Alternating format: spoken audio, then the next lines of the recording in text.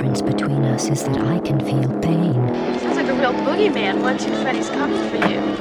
Not to mention the fact that you're talking to a dead guy. There's someone else in the hotel with us. There's a crazy woman in one of the rooms. It's got a death curse. This isn't science. It's more like black magic. Your specimen has been processed, and we are now ready to begin the test proper.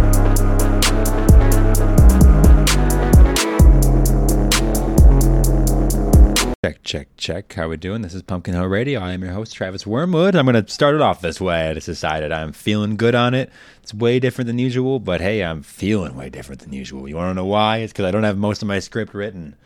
It's from listeners past. You must understand. This is a heavily researched, heavily documented, and notated podcast. I only bring in the brightest minds and, historians, scientists, documentarians from across the planet and beyond to discuss some of the most important matters in horror and all of mediahood and the greater world, the world at large. Is this how we want to start it?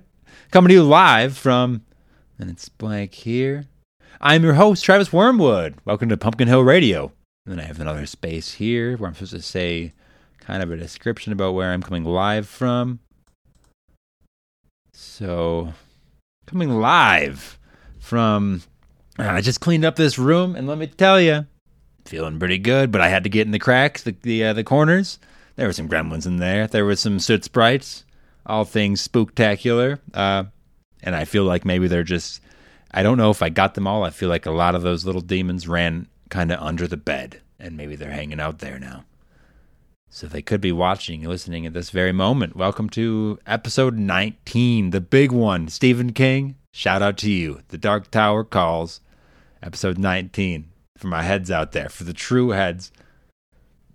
And it's, if you haven't noticed, it's just me again. And I think last time I promised a guest. I promised the listener a guest of some sort, and it's just not going to happen this week. My one guest turned out to probably have COVID or some kind of stomach illness. Another person, they're babysitting because one of our mutual friends has a kid coming, like right now. And then all other guests scheduled, they're not for a couple weeks, so we're just here. We're rocking this. I promise we got some good ones in the bank, though. I promise. Some old favorites, some new favorites. I'm going to open up the first chair for a very special guest at some point. That's just a little behind the curtain stuff, though. Welcome to Pumpkin Hill Radio.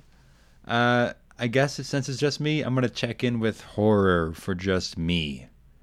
Mostly, here's something just on the regular side of my brain, not necessarily horror. I've been playing video games for the first time in a while. I'm like an avid, somewhat avid collector and like enthusiast. I love the retro stuff, but I've been actually sitting down to play games other than just like scrolling through my list of games, which is sometimes a game in itself. And I've been playing Sonic Frontiers on the Switch. That's a huge shout out to my boy Sonic, the most horrifying of all creatures.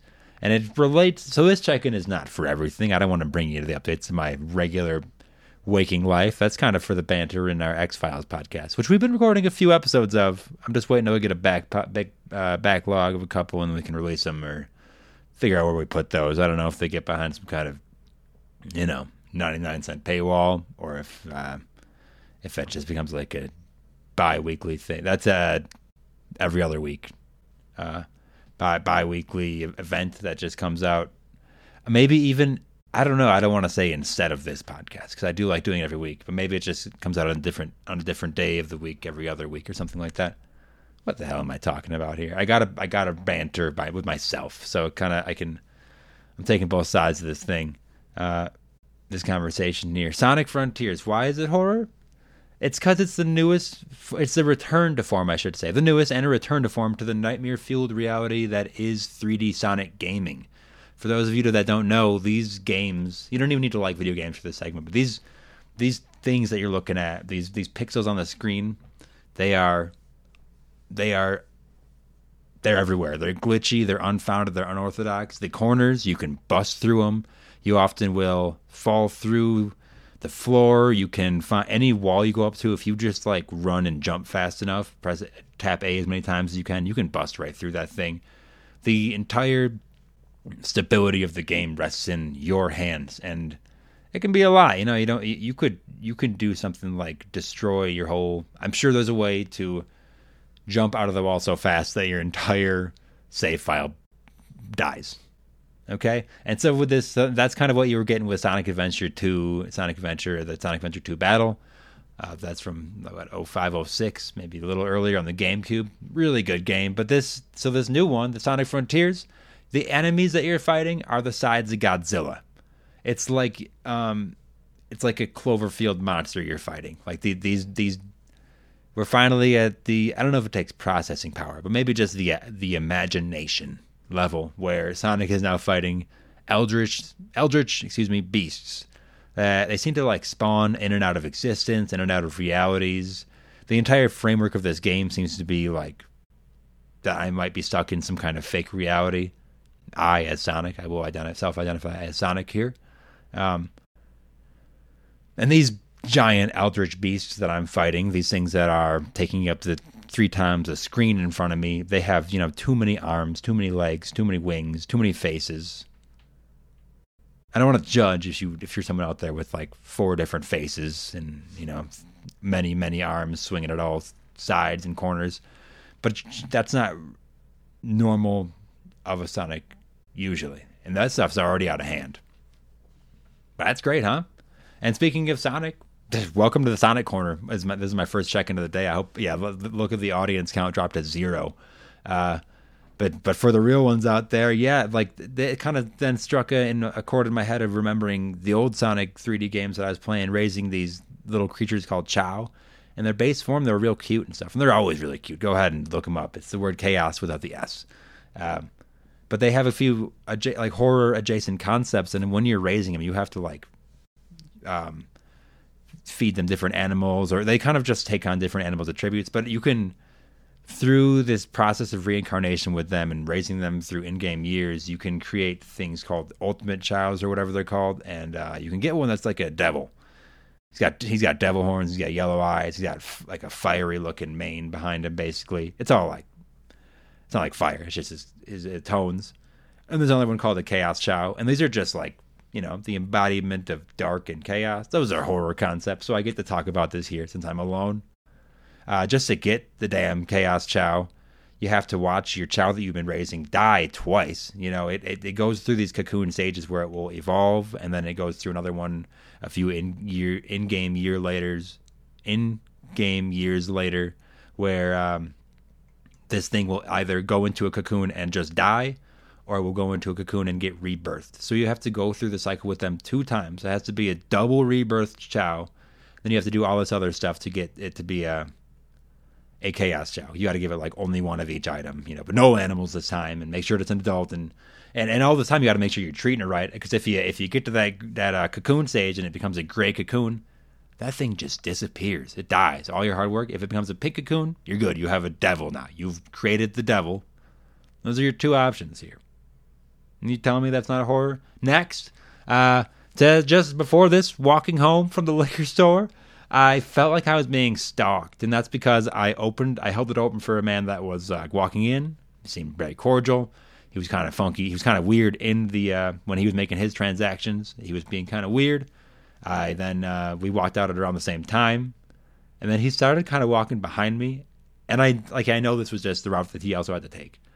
But I was like looking from the corner of my eye, and I felt like I was scared, like in a horror movie maybe, or just in a horror real life. But really, now that I'm looking back on it, I was the scary one, because although he was walking behind me, I would essentially stop every few feet, kind of turn around, or at least slow down, kind of turn around and kind of make either like a grunt or a growl, kind of just.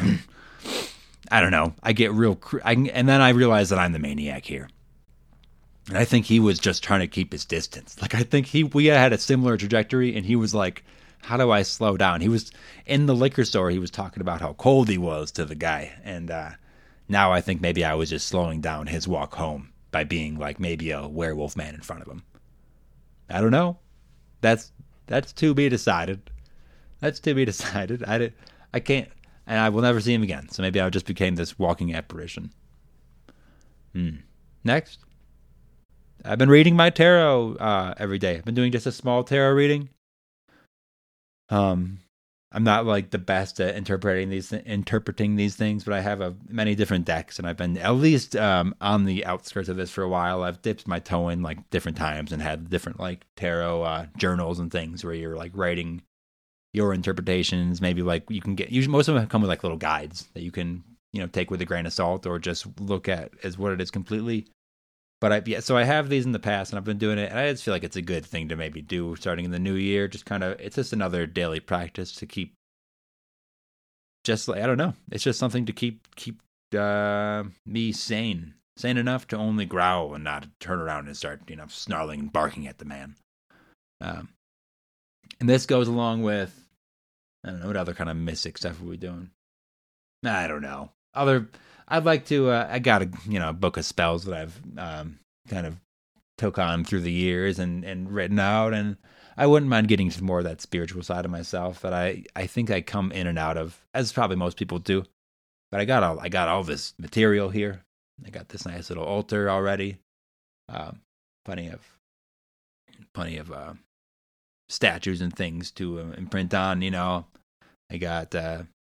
I love that chaos magic, so let's see. Hope that pays off. And if not, we got other stuff in the bank. Next, well, honestly, I feel like one more thing with just the horror this week for me personally. The spring clean continues. You heard a little bit of that in the intro, folks, where I was talking about all those soot sprites and demons and gremlins coming out of the corners of this room, of the studio. But I just decided to completely kind of rework this area in a different space in my house. I do some 3D printing and stuff like that, and all kinds of art. We all make different arts around here, and I just wanted to make space for that in my life, where it's not like I'm feeling uncomfortable being in it. Like I felt like even in this studio for a while, I was like kind of pressed up into the corner, and I just get so claustrophobic. And maybe it's good to feel the fear while I'm doing the horror adjacent pod, but I like my space now. I like it more than I did. I'm happy with it. I'm happy to hopefully be able to create more easier without being as, stressed about little simple things, which sometimes I can fall into that trap, as I think we all do.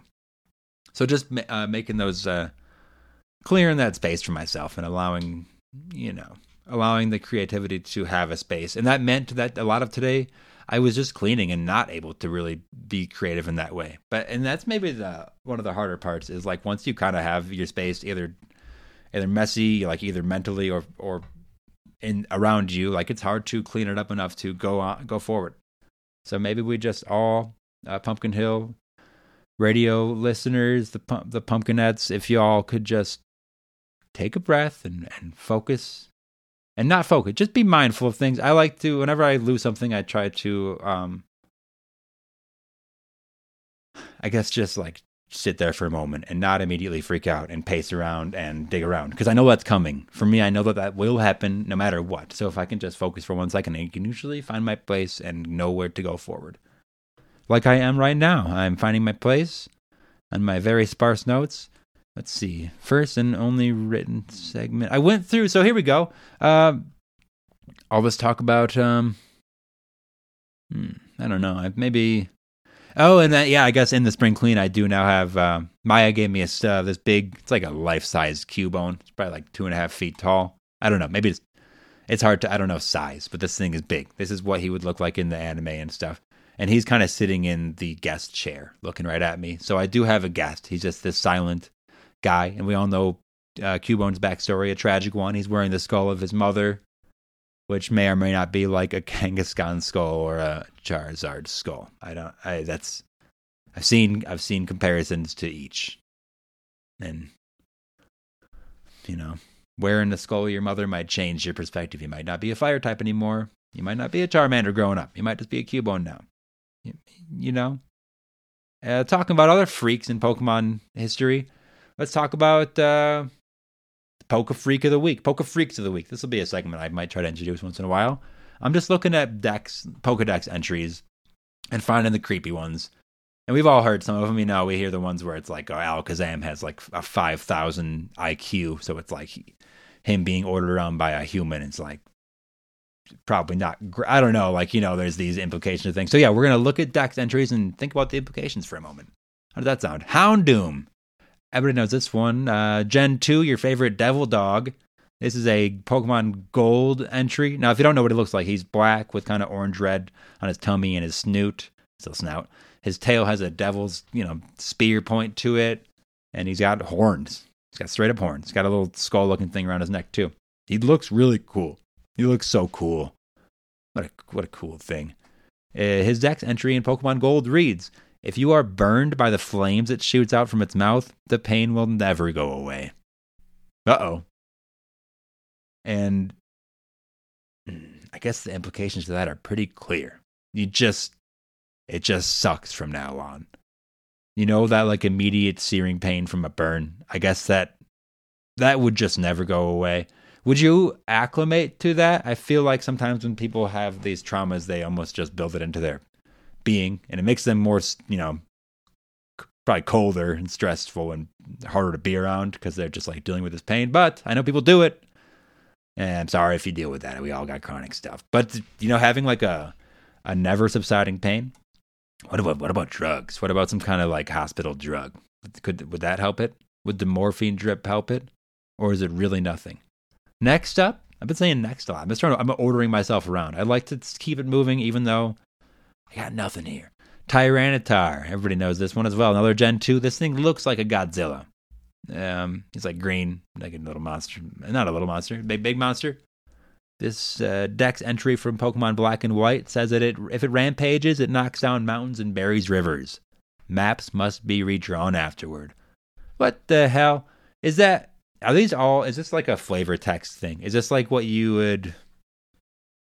Is this a kind of a joking thing where it's not quite accurate and it's more just one person's idea, big idea? It's like the hand-me-down, it's like a tall tale version of it. Because if this thing's roaming around, crashing mountains down, blocking rivers, this thing, depending on how, these things would have a great effect on every other being in the world. This affected all of evolution throughout.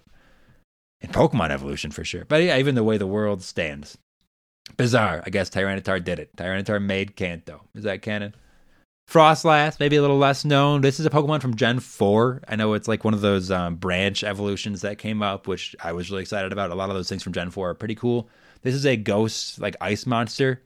I believe it would find you in the mountains and fuck you up. But here's a deck entry for Frostlass. When it finds humans or Pokemon it dislikes, it freezes them and takes them to its chilly den, where they become decorations. What the hell? Who wrote that? And then a kid reads that, or a man reads that, or a person reads that? Me, a 29-year-old man reading that? I'm rather concerned. This doesn't...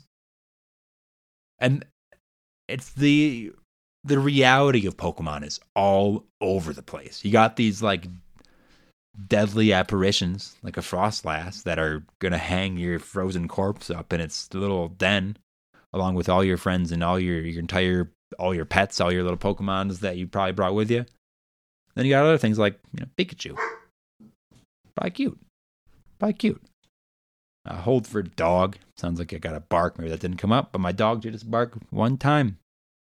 Gonna have to deal with it. Here's the last one on the Poke Freak of the Week. This is the one that everybody knows and loves. Eevee. That little... You tell me what animal that thing is. It's like a little cat bunny dog. It's like the little cutie.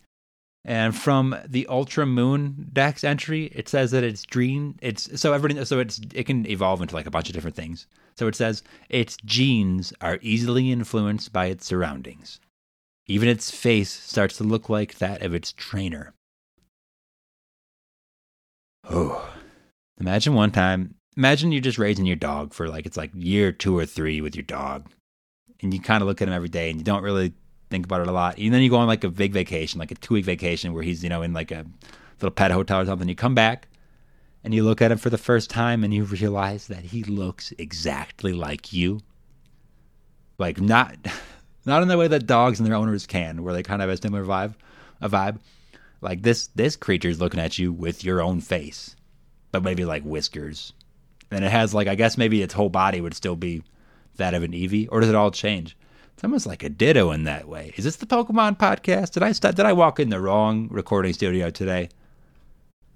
And then runner up on that is Eevee's other Ultra Sun Dex entry. It just says the question of why only Eevee has such unstable genes has not been solved. I guess that just leads me to, that was kind of what I almost should have read that before, just so we get a clear idea of how messed up this thing's DNA is. That if you're around it long enough, it's going to become you.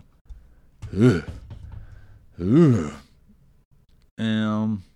Let's see. Let me do something we haven't done in a while. There's something opening up in front of me. Oh, a portal's opening. It's like a blue spiraling portal, kind of white, and some people are coming out of it. They look like time splitters, and I'm remembering that I am too. And this week, we are time splitting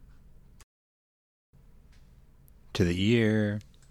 I'm not frantically Googling. 2015. We just came out of the portal. Me and these other time splitting folk.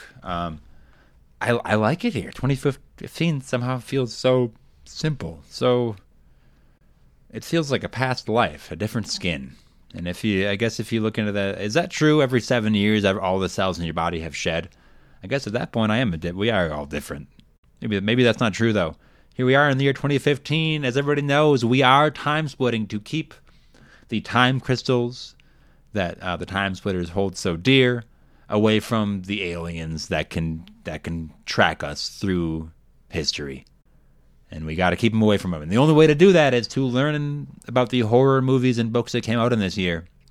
And maybe try to suss something out from these. Can we learn some tactics on how to defeat the aliens or get along with them? Have we considered this? Past guests of the pod definitely have considered that in our trips back. But it's me alone today, and I'm looking to kill these things. I'm out to hunt. 2015, here are some horror movies for you. We're going to start out with a banger. It Follows. Have you seen this? This is, I think maybe the basic premise is like, well, it's the idea of something is following you and it never stops. And it's never running. It's always walking, but it's never not walking towards you. It's like that idea you probably had when you were like 10. You're like, oh my God, what would you do? How would you get out of there? Like, what do you drive? You stay in a hotel, 8 hours of sleep. That's 8 hours where they're going to be able to walk. What do you get on a plane? I don't know. What are the rules? Can they get on a plane? I bet in this one they can. Maybe in It Follows 2. We'll see. And that has not been confirmed anywhere. So you heard it here first. I don't think there's going to be one. I think it's kind of also based on like a STI type thing, like a sexually transmitted thing, where it's like, I'm reading right here that said supernatural force after a sexual encounter, and I think you pass it on by banging it into somebody else, which is that's pretty scary. I don't know about that. I don't know about all that business, but it's a good movie and a better soundtrack. I would say. I'd say it's, I don't know, a lot of different soundtracks, and I'm sure there's some great songs and things that came out in 2015, but overall, if you go ahead and go to whatever music service you got and you just look up It Follows soundtrack, it's just like perfect, like synthy 80s type. It's a good, and it kind of was it was this sound from before, like, before the big, I feel like all those lo-fi hip-hop beats kind of came in and everything turned into that, which I'm a fan of.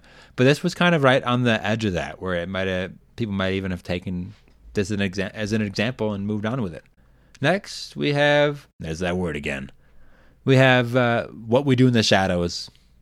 Wait. I take that back completely. I was thinking of the Johnny Depp movie, which is by a different name. What We Do in the Shadows is quite possibly one of the funniest and spookiest movies ever created. This has like Jermaine Clement and Taika Waititi and others. But I know Jermaine from Flight of the Conchords, from so many things.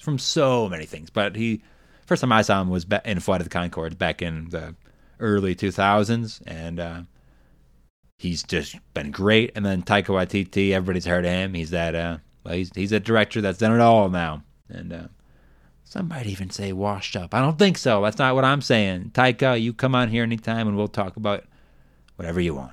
I'm glad to have you. Jermaine, too. What We Do in the Shadows, it's kind of a spoof on like a reality show where you're following around this house of people, but they're just like vampires. But they're just like, it's mundane. I'm reading here in the description. Great description here. It's showcasing the mundane aspects of this vampire life. And they're all like roommates, and it's all just goofy. You know, they have a chore wheel. And I recall the dishes haven't been done in like 5 years, you know, this did also sprout into. So this is definitely a remake of something that came out earlier. I'm almost positive, maybe with more of a comedy edge to it. And then this became a show that now has like 4 or 5 seasons on FX, which is also just delightful. Go check it out if you haven't yet. What We Do in the Shadows, big shout out there. What's next here? Krampus. The elusive Krampus. I know, I feel like we talked about it every episode for the past 5 episodes because of the holidays, but it released in 2015.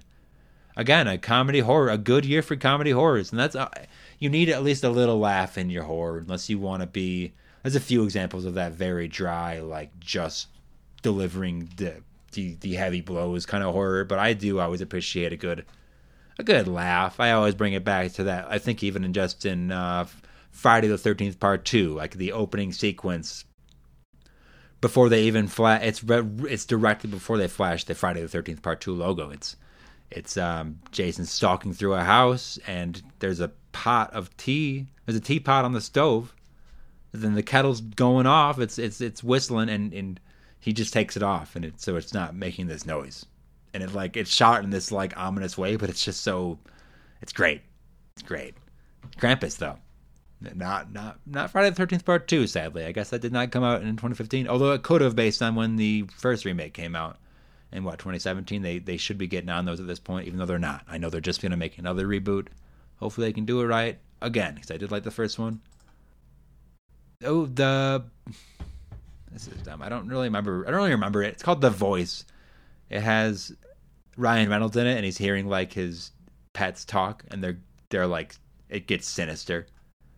That seems like a good. I'm scrolling through. Nothing else is really hitting. A Christmas Horror Story came out. This looks like basically a ripoff of Krampus. I did want to watch it last year, but it's coming in even in the same year. So they must say either no production is happening, or somehow 2 Krampus movies came out in the same year. One of them much higher quality, or just a bigger budget. I haven't seen the other one, so I can't tell. Hell House LLC. Have you seen this? This is like a documentary style. They go through a house, like I think it's a haunted house tour where stuff gets kind of dark. And there's like 4 of them now, and they kind of have, well, I've said it before, diminishing returns. They've said it for other series. They always kind of do that. But Hell House, check out the first one. I'm just going to find maybe one more thing. Cooties. This is, wow, 2015 was a good year for this. This released in September 2015. Cooties has Elijah Wood in it and Rainn Wilson and a lot of other people, but it's about they all work at a school, and the children they turn into zombies basically because of, is implied in the opening cinematic, or in the opening little thing. The opening cut is like a chicken processing plant, and it's just like this nasty zombie looking meat coming through the thing, and it eventually ends up with like the kids are eating it for lunchtime at school, and it's just the antics of that. So imagine Elijah Wood and Rainn Wilson just kind of running away from child zombies. And that is it for movies in 2015 that I really care about. I think this is going to give me a lot of good information on how to keep the time crystals away from those pesky aliens. Right? Maybe I might just be talking too much right now. But I'm alone, so I guess that's the only way we do it here. Books in 2015, I only want to point to 2 Stephen King books, because I don't think I read a lot in 2015. Actually, I was reading a ton, but it was not 2015 books. I think I was pumping through the Dark Tower series like a madman, reading thousands of pages of just Roland and his quartet just strolling through the fields of Rose. Spoilers? Nah, it's in the first line, basically. 2015, though, no Dark Tower books came up. Finders Keepers came out. Now, this is this is after that Bill Hodges trilogy I was talking about. This is a detective trilogy that Stephen wrote. And then out of that came this character, this assistant detective named Holly. Now, Finders Keepers is based on a detective agency. That's the name of the agency that I think that she opens up.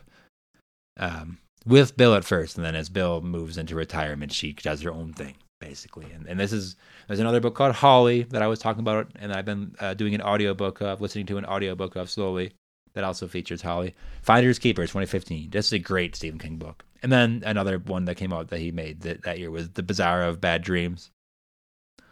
That's Bazaar, like the kind of the market or whatever. Like, that's what that is. This is like a collection of short stories. I own it, haven't read it. The cover looks great. Cover looks cool as heck. And what is that behind me? I see a glowing light. I'm going to turn around. It's the time portal home. Back to good old 2023, where everything's shining bright and the cars are flying through the air, where everybody has free health care, and I hear the dogs can talk, and they all have your face, based on genetic engineering.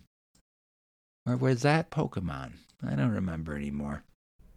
And that's been Time Splitting. Thanks for bearing with me, folks. I know it's so hard to listen to just me for all this time.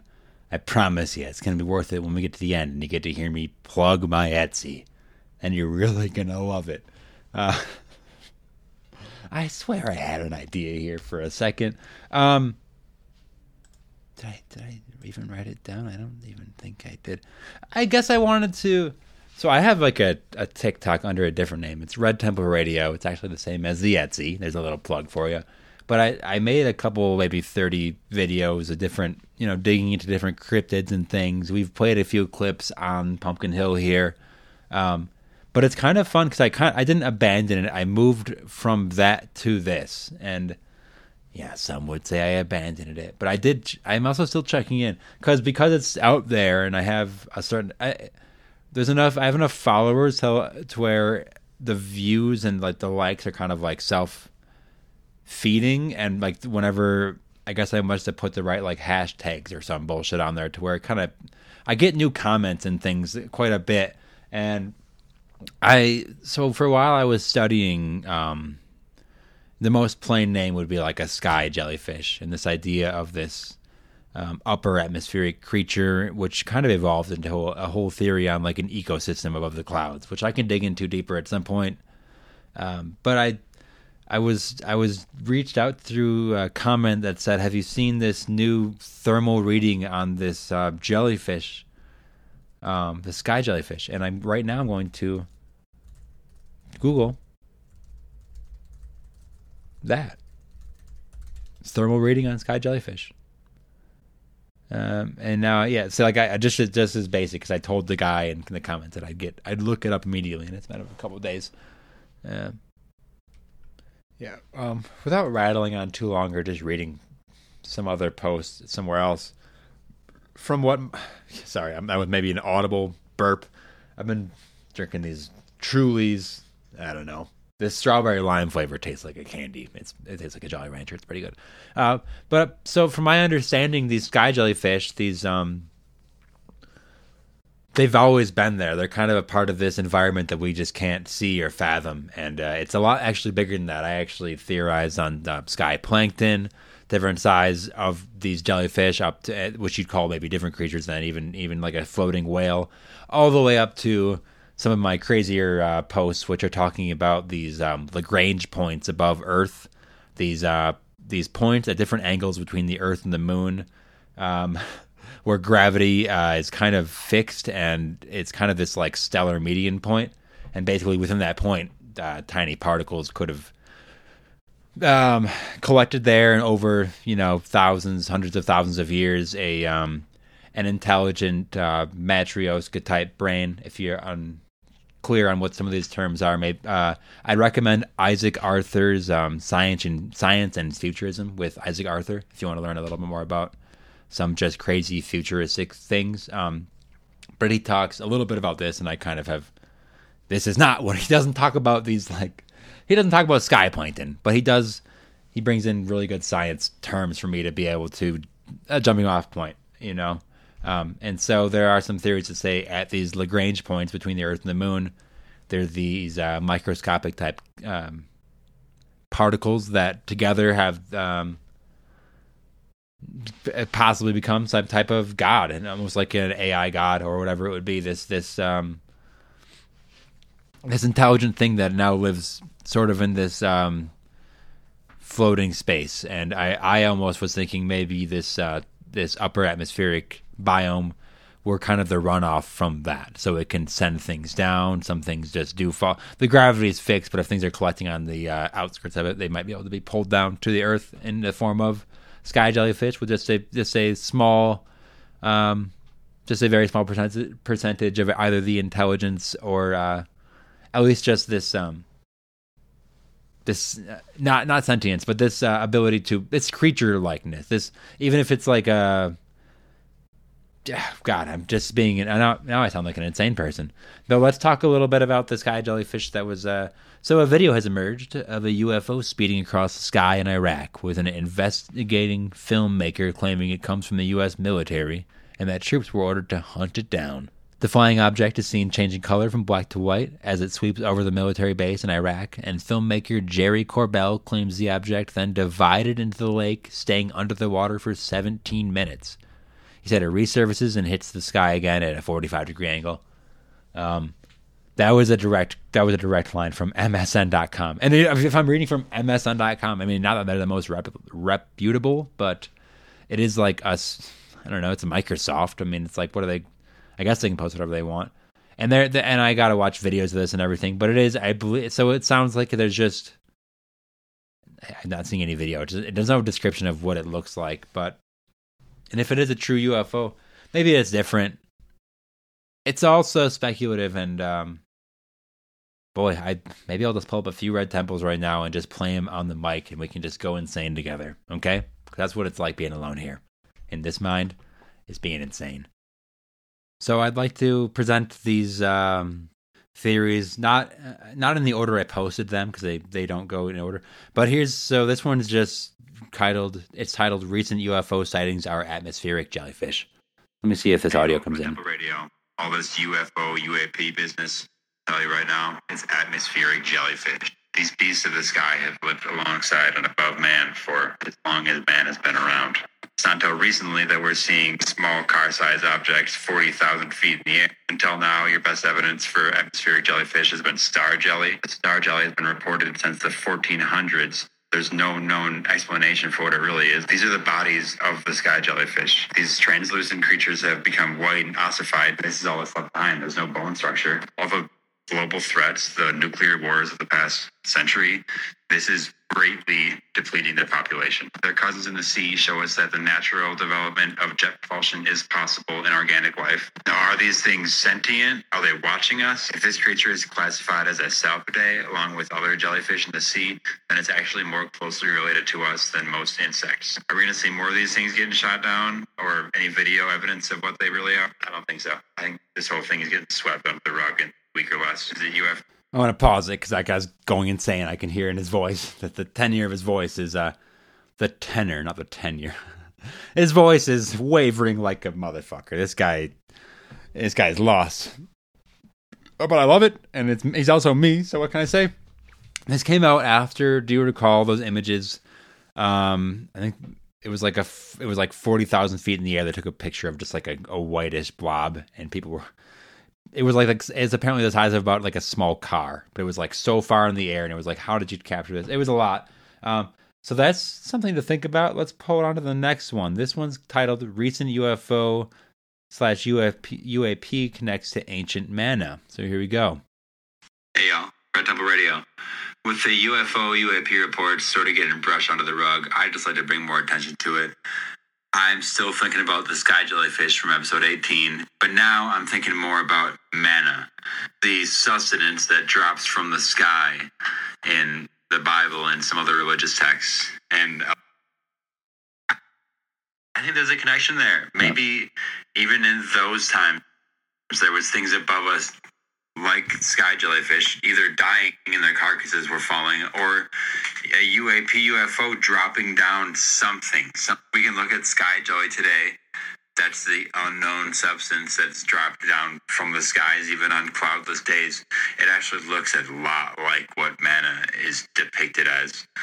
And then I want to show you this other thing. It was photographed under a microscope. They call it angel hair. It was also known to, and is known to, fall on cloudless, empty sky days. There's no brush around blowing things around. But I think that either this is another substance dropping from the sky jellyfish, or it's something else coming from above. There's obviously a whole ecosystem above us, between us and the gods, the clouds, that we are unable to see and really unable to fathom.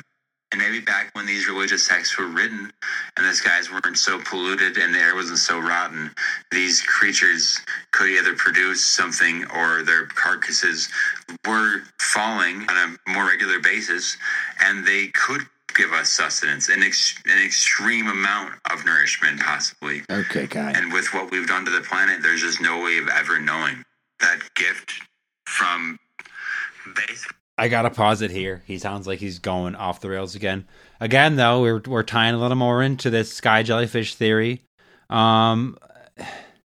Is there more to this? Well, you tell me. This one's episode 29. Have you heard the sky trumpets?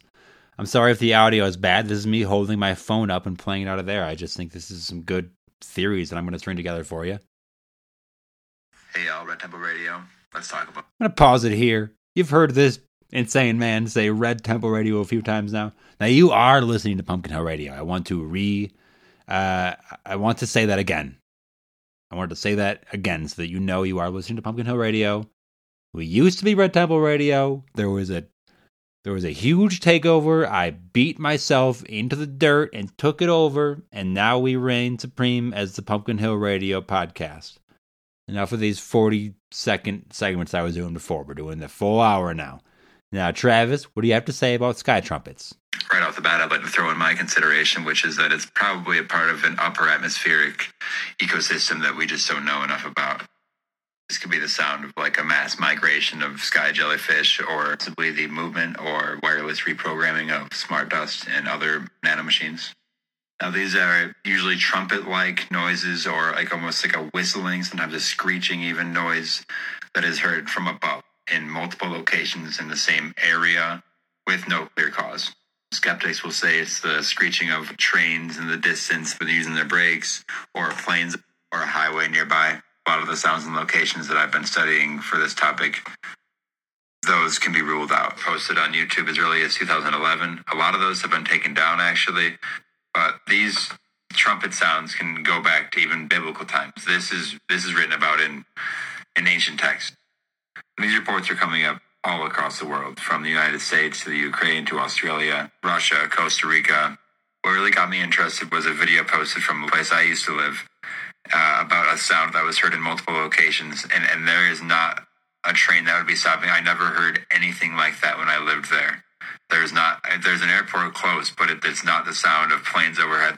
It's very interesting footage taken from multiple sources, from multiple surveillance cameras outside of.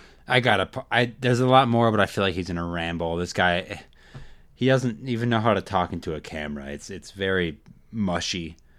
I might have skipped over a little thing called. I think he mentioned a little bit of smart dust in there, and I hate to throw smart dust at you now because I know there's so many other theories. But hey y'all, Red Temple Radio.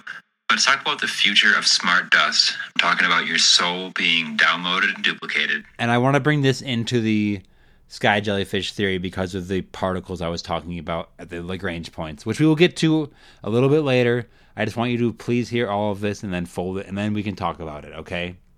Please listen to all this horrible audio, all this very choppy audio, and then we can talk about it, okay? So continue, Travis. Smart dust is no longer just a theory. It was substantiated in 2019. DARPA has actually been working on it since the 90s, and it was first researched in the 60s. Smart dusts are micrometer level devices that do not need batteries. They're wireless. They have sensors for everything you can imagine, anything that your body can process, anything that can be measured through chemicals, through a sensor, or through a radar. With these things flushed throughout your body, in the water you're drinking, in the air you're breathing, it's going throughout every part of you. At what point is it not just a part of you? And how much information would these smart dusts need from you before they could fly out of you and then recollect and even form into your form? I mean, it has so much information about you. It could become you, and not just one you. It could become an army of you. It could upload all of that to a cloud, shoot it to a satellite, and beam that into every device. It could store your soul Black Mirror style into like an alarm clock. At what point is that not just considered your soul? Is this? I'm going to pause it there because I feel like it gets a little more, I guess, plainly, I'd say religious after that. But I do. So yeah, I wanted to fold the smart dust part into it just so we can think about how small these particles can be. And no, smart dust does not have to be man-made. And we can maybe, hopefully this next video will talk about that. Here. We're getting close to the end, and I'm sorry if this is a slog for you, but this is good information for Pumpkin Hill to know. Okay? This one's called Sentient Plasma and Cattle Mutilation. Hey y'all, Red Double Radio. Today we need to look at the recent cattle mutilations in Colorado and Texas and how they relate to sky jellyfish as well as metallic spheres and sentient atmospheric plasma, otherwise known as plasmoids. Recently, just like so many other times throughout history, we've had cattle mutilations, very precise, bloodless, no tire tracks, there's no footprints. It's an anomalous scene to walk in on. Cows sometimes missing parts of their face, specific organs. Now, what could be doing this? Maybe not sky jellyfish. Maybe something else in that biome, in that upper atmospheric biome that I like to talk about. Yep. This is where sentient plasma comes in. Under particular conditions, plasma has been shown to simulate human DNA and the behavior of parts of the brain. Researchers say that its structure is not dissimilar to that of quantum objects. Could these properties altogether create a consciousness? When plasma comes in contact with clouds of dust, it will electrically charge those dust particles and be attracted to it and essentially become it. These are called plasma crystals. These plasma crystals can be pointed to for the cause of metallic objects in the skies, the metallic orbs. Any extraterrestrial sightings could possibly be this. You would have groups of them forming into larger creatures, while some just stay that single piece of dust, that plasma crystal, which would act as a sky plankton for everything else to feed on. When there isn't enough in the sky, they need to come down, and they can feed on the cattle. It all speaks to a higher biome, literally a biome in the upper atmosphere. I'm going to pause it there, and I'm sorry, this might have lost all the comedy of it. This is just me throwing real facts at you. But I do want to. This is maybe we're at 50 minutes here, and I want to show you the truth. And this is something that I've been thinking about for a while, and because there's been new stuff in the news about it just 3 days ago, it's time for me to throw it at you. Let's see. So that basically will bring you up to, sky jellyfish, things that are bigger than sky jellyfish. And then we talk about the sky plankton, these little plasma crystals. Sorry, I'm not funny anymore. So we turn into the insane podcast. So let me show you. This is one of my earliest videos, but it is something that kind of combines everything you just listened to for the one listener still here. Red Double Radio, don't know how to start this because it's too crazy, so we're just going to go for it. Between the Earth and the Moon are the L4 and L5 Lagrange points. These are the middle seesaw, basically, of gravity between Earth and the Moon, the equilibrium point where it should actually stay in stasis for a long time. You'll hear. Now, these two Lagrange points, L4 and L5, they do not hang directly above between the Moon and Earth. They're at a 60-degree either way. They together combined are 18 times larger than Earth. These dust clouds, these particles. These particles emit no light. They're nearly transparent, and they are 10 times smaller than any satellite can pick up. Nearly invisible, but they are there. These are called the Cortellucci clouds. Okay, now let's talk about smart dust. This was substantiated in 2019. This is a real thing. but it was first discovered in 1961, first proposed in 1961, before the Polish government told the scientists to stop. Smart dusts are battery-free, wireless We already heard this sensors part, that can sense magnetism, but it's good to build it into temperature, this. light, I just chemical makeups, radio just to frequencies, hear this, and more. Now, further research on this was proposed to DARPA in 1997. At that point, they were able to create modes 10 times smaller than a grain of rice. Since then, the research has gone up through different companies to create ultra-fast systems at a micrometer level. These are things that could be scattered to the wind, like a field of dandelions releasing their seeds. Now we look at theories of the dusty complex plasma cloud. Okay, This here is we part go. of the bioplasmic Listen in. universe Listen theory. up. A dusty complex plasmic cloud could emerge through convergence with intelligence. It would be a self-developed, organized intelligence. Now these two gigantic dust clouds hanging above Earth could be two super intelligent ancient AIs that have been alive for billions of years. Could these things be considered a god? Is this a duality concept here? Is this... Okay. Again, this man on the screen is going insane. For the listener, you're missing a lot of intense pictures that I edited in that are all just more insane than the last. Is this condensing into something real though? Does this all seem like it's pointing to the same thing? I hate to just play 8 different, minute and a half long clips at you and say, here's the real truth. But it's like, does this all kind of become something that is... How insane am I? Maybe let me know that, because maybe I have one more here. I don't want to play just my own TikToks just at the microphone, because I know the audio is bad, but I do feel like altogether this is a very intense idea that definitely floats in my mind like more than it should. Let me find just the last point of this, and possibly the most intense. This one's called Your Afterlife. Spirit orbs and plasma crystals. Hey y'all, Red Pebble Radio. Let's talk about spirit orbs and their relation to plasmoids, the afterlife, your afterlife, sky jellyfish, and smart dust, our favorite thing around here. As discussed in previous episodes, when plasma and dust interact, they can become something called plasma crystals. For the sake of argument, we are going to say that these are either sentient or hypercomplex particles, or what I would call an organic smart dust, or just a smart dust. Let's strip the term of a government-created or lab-created particle off of smart dust and say that it could just be a plasma crystal. I'll use those interchangeably. Smart dust, these plasma crystals, with its litany of sensors or ways to interact with the environment, could they be a form of spirit orb? Could they be spirit orbs? When you see pictures from haunted houses, from haunted locations, from ghost hunting expeditions, you can say what you want about spirit orbs, but even if it is just dust, perhaps it is a plasma crystal, a smart dust. There are things that can retain information about a person, information about a place, even if that person or place is no longer with us, if it is deceased, if the building is gone, or if it has been changed. The smart dust in that location, the spirit orb, can retain that old piece of information, that memory. It's a form of a ghost. It's an energy that is walking through time in a non-linear way.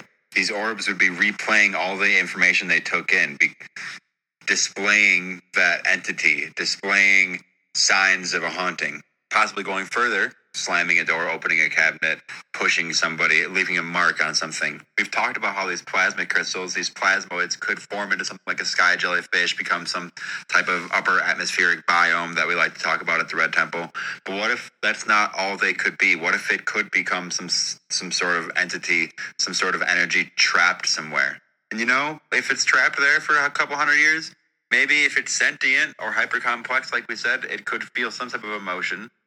It would be maybe angry and try to attach itself. And that's where demonic possessions or any type of possession could take place. We can look at smart dust and say that it came about in the 60s and the 90s and is being used today, but is it possible that these organic technologies were around for so much longer? Like, since the beginning of humanity. And some of those smart dust might be memories from such early stages in humanity that get replayed on and off still today. Next time you see pictures of spirit orbs, Don't just go and discount. I'm going to pause it there. That's sort of the full series, probably in the best played order, about my thoughts on sky jellyfish and the upper atmospheric biome, and which somehow becomes this like all-encompassing theory on, I don't know, like life in general and like the afterlife even. It became I worked that out over months of like just, you know, diabolical research. And you please come at me with why I'm wrong, but also come at me with why I'm right. Why I'm right? I don't know. Maybe not why I'm right, but like, what the hell? That all sounds good laid out like that. And no, it doesn't sound good. I know the audio was terrible, but the idea seemed okay. I'm going to forego recommendations this week because we are going not long, but for me talking about myself, I mean, I'm hitting nearly an hour. My mouth's dry, everybody. As far as recommendations go, please go ahead and turn it back to the Time Splitters segment where I talked about some great movies. I guess, yeah, sorry, recommendations actually are It Follows and, I don't know, maybe just put a soundtrack for It Follows on afterwards when you're just, like, doing dishes. Those are two separate recommendations for you. And I'm going to, at this point, start closing it out. And after this episode, I think I'm going to start doing plugs at the beginning just so we get some more ratings in, because I feel like people get turned off at this point. Once they know I'm just breaking it down, they leave. But hey, if you're out there listening, I see the numbers. I know you're there. And here's the closeout music. Thank you very much for putting that on, Travis. Let's see. Do I have anything on pulled up on how to close out? No, but I do know how to fucking close out. What do I gotta say here? Listening to some episodes, because I put after me doing this, I put a song, either a cover or an original song. This week I have like 4 different songs in the works, but I was not finding the time to edit them down completely. Not that what I put at the end of the songs are perfect or in their best shape in any regard, just because of the, you know, I only have about a week or less to make them. But I do like them. I don't want to put out a product that I don't think you're gonna like at all. You know, maybe you don't like any of them at all anyway. But at least I tried. Maybe next week we get 5 at once, because I pretty much played the entire Napoleon Dynamite soundtrack on guitar and sung it back to back by myself. So maybe we can get some of that edited and put it out there. And maybe my other horror recommendation is Napoleon Dynamite. That is the part where the farmer almost he shoots the cow in front of every kid on the bus. And that one part's horror. So there's the recommendations with the closeout music behind it. I'm going to turn it up a little bit. Red Temple Radio, you heard that word about 4 times today. I promise that is me, so I'm not stealing any information. It's just like I did a rebranding. I'm insane enough to do a rebranding. So now I have 2 different names I got to commit to saying each time. But speaking of Red Temple Radio, look it up on, if you just Google it, you'll probably get there. But there's an Etsy account called Red Temple Radio. That is mine. I do hand-created, like, block prints, lino cut stuff, these, like, carved stamped things of, I got one of Jason's mask, I got a popular one of Godzilla, there's one of Philip the Black Goat from, you know, The Witch, and also Lovecraftian lore and everything, you know. So if you've listened to this far, though, give us 5 stars. We're streaming everywhere. Apple Podcasts / iTunes definitely helps us out the most. Leave a comment and a star there so we can climb up the ratings. Any less than 5 stars, hit up the email at pumpkinhillradio@gmail.com and we can talk. And if you anything else, we can talk there.